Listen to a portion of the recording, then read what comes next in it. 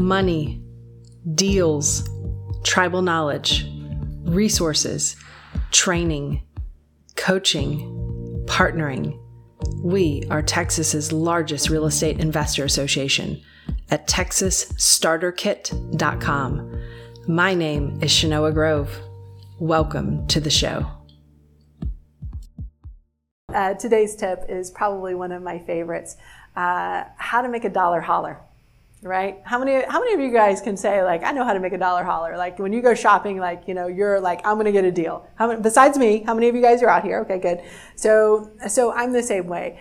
And that is just something that is very deep in my philosophy, very deep in my core. But it's not just in my personal life, it's also in my real estate investing life. So guys, I'll ask you all to give me some tips on how you make a dollar holler as a real estate investor. I want to hear what you guys think about how you can best do that. This is the interactive part. I can literally hear you breathing. So how do we do that? How do we do that? How do we make a dollar holler as a real estate investor? Add value, good. How else? Who else? Nobody else in here can make a dollar holler. Basically, all of you guys are telling me you've never been to IKEA and you've never put something together to be able to sell a house or to be able to furnish a house or to be able to do something like that. All right, so you guys are so much fun, and thank you all for playing. I really appreciate it. It's been wonderful. Thank you. I'm going to teach you how to make a dollar holler as a real estate investor. So for this, one of what I'll call one of the most powerful techniques when it comes to real estate.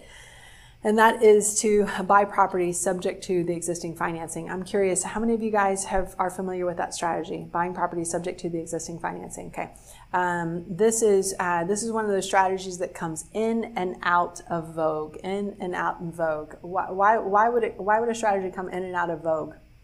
Depends on the interest rates. Depends on what? Yeah, it depends on interest rates, depends on the market, right? So this is a strategy that is very stylish right now because all of the sellers who are open to selling, what kind of interest rates do they typically have if they've refinanced in the last 3-4 years? 3% loans, right? Yeah, very low loans, right? And then what's one of the biggest hindrances that make buyers want to not hang out in the market right now? Some of those interest rates, right? Even though I think you better get it now because it's not, oh, I'm going to wait till it comes back down. It's like if you continue to wait, it's going to be not any prettier. And if you might as well get your dream house right now at your dream price without having multiple offers above list price and then refinance it at some point in the future, which you probably would have done anyway. In fact, many people refinance multiple times over the last several years. But for us, this is a property that comes into vogue when we're in an increasing interest rate market. This is a strategy that comes into vogue as well when we are in a situation like we were in 2008. What were the banks not doing in 2008? Lending, which is like one of their number one jobs, right? Were banks doing their jobs in 2008? 9, 10? No. Did buyers want to buy? But they didn't have the glue to stick the seller together with the buyer because they weren't doing their job. They weren't lending. So who had to come in and do their jobs for them? So the Federal Reserve. How about investors who had the knowledge about owner financing, buying subject to and putting deals together, right? Until lenders were back into the business of doing their jobs, right? So for us, that's why this is one of the most powerful techniques in real estate. It can help you as a real estate investor when a market is soft. It can help you as a real estate investor when a market is on fire as well. You can use it opportunistically. For us, every time someone brings us a deal, every time we talk to a seller about a deal, what's the first thing that we ask that seller? Can we get it with the financing? Can we take over payments on this loan? Why is that? What's our alternative? New financing. And how much is new financing, David? A lot. So hard money financing is somewhere between 12, 13, 14, 15% interest, right? So if I can take over the payments on someone's 2.5%, 3% interest loan, am I really excited about doing that? Do you see how powerful that strategy can be because that cost of money can get so very expensive? And then now what does that allow me to do with the seller in terms of my offer? I can offer more. What can I also do with the seller? How quickly can I close? Can I close faster than if I'm getting a traditional loan? Yes. Can I close faster than if I'm getting a loan with a hard money lender? Yes. Right? So can this turn a frown upside down? Can this help? Can you guys see how this can help make your dollar holler? Right? You should have to go through the math to figure out how much interest you're saving on a monthly basis to figure out how much more you can offer a seller. Now, if you're competing with other sellers and all you're competing on is price and you're using this strategy, do you think you will win on this deal? This is the interactive part. You guys are really, I think you guys are all channeling my 13-year-old son. This is really good. Like, I'm used to it. It's like every answer is okay, fine, interest rate. So like, yes, yeah. Yeah, go ahead. How does it benefit the seller if they offer that financing? How does it benefit the seller if they offer that financing?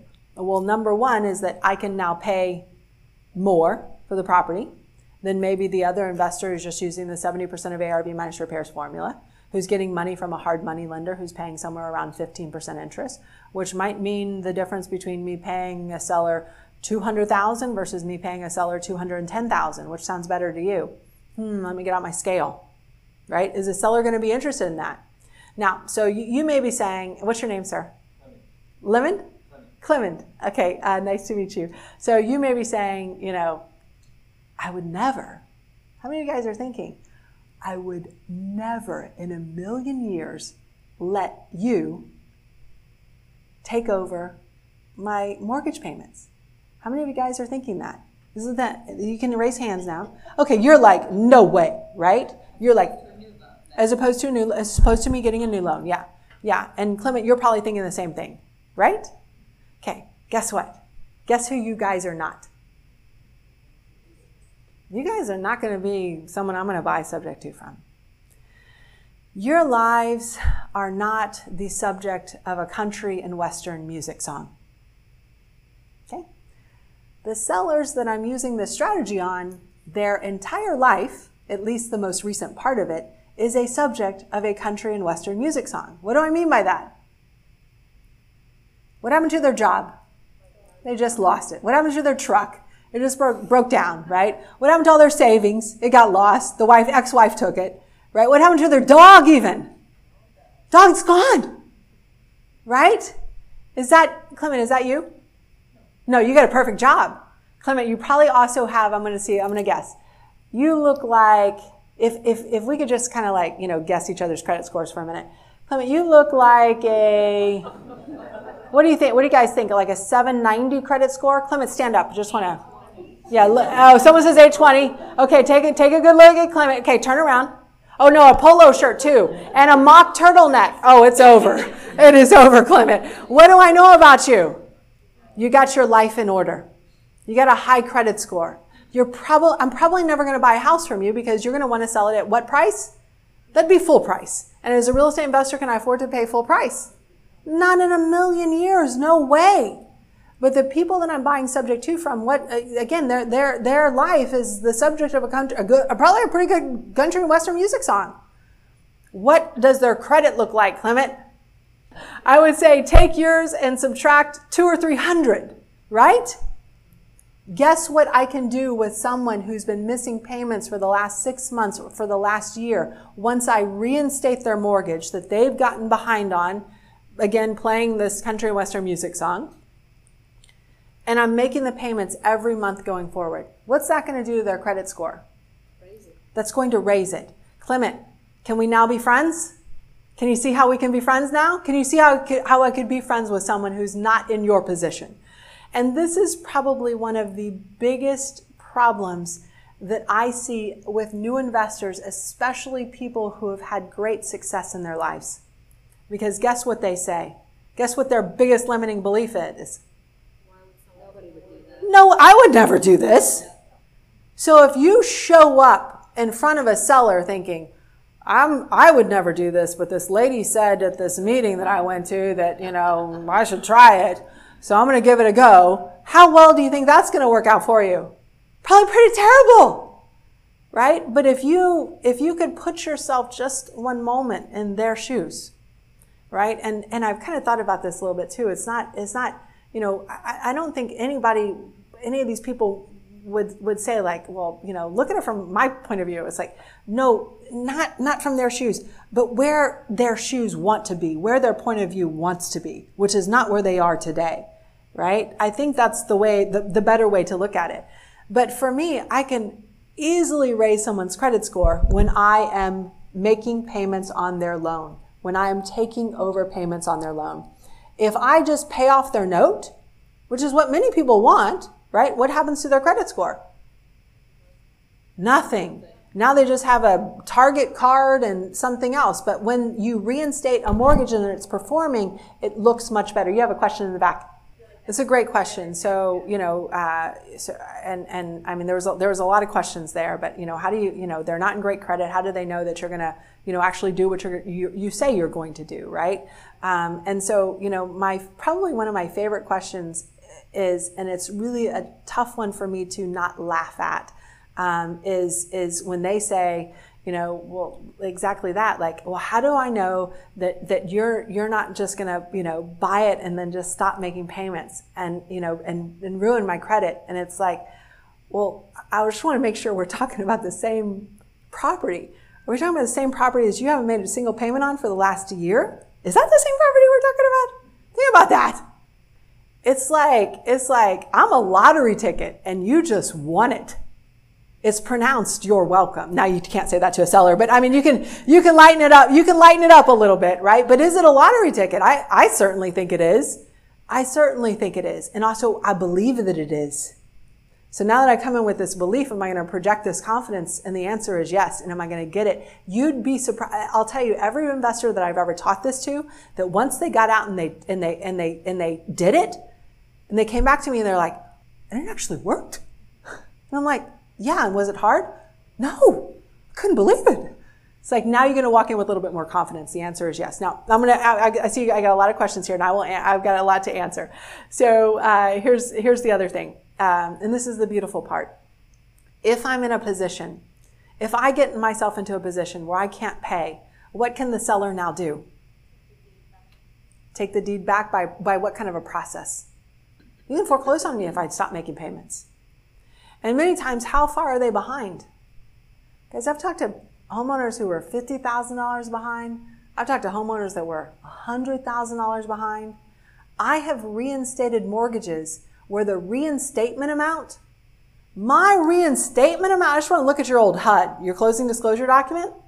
Holy cow, my reinstatement amount is more than what you put down when you first bought the property. Do you think I have a little bit more skin in the game to make this work than you do? And then you guys have heard of this place in the United States, Las Vegas? No one's heard of that place, right? It's kind of a fun place, right? And if I'm going to buy something and then just throw it away, let's see. I could reinstate the mortgage on your house and then just completely walk away from it. Well, that was a fun $50,000 I just threw. When there's a place called Las Vegas, I could have way more fun, right? I'm doing this so I can save on my interest, so that I can pay you more money, more than any of the other investors who don't have a clue on how to do this. Now, you can buy it for as little as $0 out of pocket, right? If they are current on their payments. But the truth is, most of the time when we're buying these properties, we are reinstating a loan that is behind. Because again, I'm not going to buy it from Clement, who has an 800 credit score, right? The person I'm going to use this strategy with has a less than perfect credit score. You agree to make payments on the loan going forward in exchange for the deed. So the deed transfers to me in that case. So now I own it, but now I'm making payments on your loan. Now, it's simple, but the details can get kind of complex. So this is my workflow for it. So you guys know, like, probably as you've seen the blueprint, like I love to create these different things that kind of give me this checklist. So I have a checklist of what I'm doing when it comes to the seller meeting. I have all of the transaction or all the actions that I do after the meeting. I know all the stuff that has to go on at the title company, and I know all the stuff that has to go on at the closing to make sure that this transaction is, number one, legal, right? So I want to be protected too, and I want to make sure that the seller is protected. And number two, make sure that I cross every single T and dot every single I along the way. So it is simple, but it is not easy. So you guys following how you can make a dollar holler using this strategy? Yes, yes? 3 people are totally getting it. That's fantastic. All right, so mortgage loan rates, right? 3% versus 7%. In a slowing market with an increasing interest rate, buying a home with a 2 to 3% mortgage can lower your monthly payment by half. Hard money lenders typically charging somewhere between 10 to 15% plus the points that you pay on the mortgage. So again, I can pay more. That's a benefit to the seller. I can save more. That's a benefit to me. That means I'm making more money. Down payment can be as little as $0, right? But typically I'm putting down somewhere between 10 to 20%, depending upon how far behind they are. But still, it is a lot less than a typical 30% down loan that you would have to pay if you were buying an investment property with a typical lender. So you guys seeing how this, again, makes that dollar holler. So also what I love about this is I can close on that property immediately, as opposed to waiting for a traditional hard money, private money, underwriting appraisals, all of that stuff that will do what to a closing? I'll ask my realtors. It'll prolong it, it'll delay it, it'll completely blow it up, right? So in 2008 through 2011, when banks stopped doing their jobs, sellers were the banks. The people with the specialized knowledge, right? They were the one who were able to survive and thrive in that part of the market cycle. Are you guys now have a little bit more specialized knowledge than when you had when you first walked in the door? Okay, some of you do, right? And some of you guys will use this specialized knowledge to make your dollar holler and make offers that will be irresistible to sellers who need people who think outside of the box like you do. How many of you guys were aware that there is an investor glass ceiling? How many of you guys are like, I'm going into real estate. Nobody can stop me now. Nobody can cap how much I make now. Probably a couple of you are. And I will tell you that there is something called an investor glass ceiling, where most lenders will only give you somewhere between 4 and 10 loans. How many of you guys want to create passive income? Mailbox money. Okay, now people are raising their hands. Okay, it's like, okay, now we're talking. So here's the thing. For most investors, they need somewhere between 20 and 40 properties to be able to create enough mailbox money to live on a beach somewhere. Okay, so if you are being capped by your lender at somewhere between 4 and 10 loans, your beach might look like Galveston Beach. Okay, sorry if someone here is from Galveston Beach. I can pick another beach if I need to. Somebody help me out. But that's what that would look like. So this strategy can also save a deal when a buyer cannot qualify. And what are we seeing? What are we seeing with new builders right now? A buyer put a property under contract a year ago, and they were able to qualify for that loan 1 year ago. Right? That's when they signed the contract. That's when the builder started building. Delays, city, inspection, inserts, supply chain issue, here, right? And then what happens? Do they qualify for that loan anymore? And the builder will, in many cases, keep your earnest money and they'll sell it to somebody else who maybe might be able to afford it, right? But could this strategy help stitch together a deal that is imploding when a seller has a 3% mortgage? Okay, well, I see you couldn't qualify for that 7% because you're DTI, but I think you qualify for a 6. And I'd love to make that happen today so I can get as much of my money to go off to my next step as possible. And guess what the seller gets to benefit from? The spread, this is all banks make money off of, that yield spread on that loan. Also wonderful in uncertain markets, down markets. When lending tightens, rates go up, sellers become the bank. Okay, and this is how you make a dollar holler. So, love to be able to share with you other past tips, other past tricks. So every week we deliver a new one. about several different strategies that we use as real estate investors. So if you are investing in Texas and you want tips on investing in Texas, check out our Texas RIA's real estate channel to get updated lessons. So and we try and make it fun for you guys too. Was this at least a little fun? Okay. Someone said, yeah. The rest of you said. And one of you has a question. Yes, sir. I don't give out. That's a wonderful question. So one person actually likes my slides. All the rest of you again. You, sir. Only you. They're on our Facebook channel. So you can screenshot them all the way on our Facebook channel. Texas's largest real estate investor association at texasstarterkit.com. If you like today's episode, please subscribe, comment, share with other investors, or join us directly at texasstarterkit.com.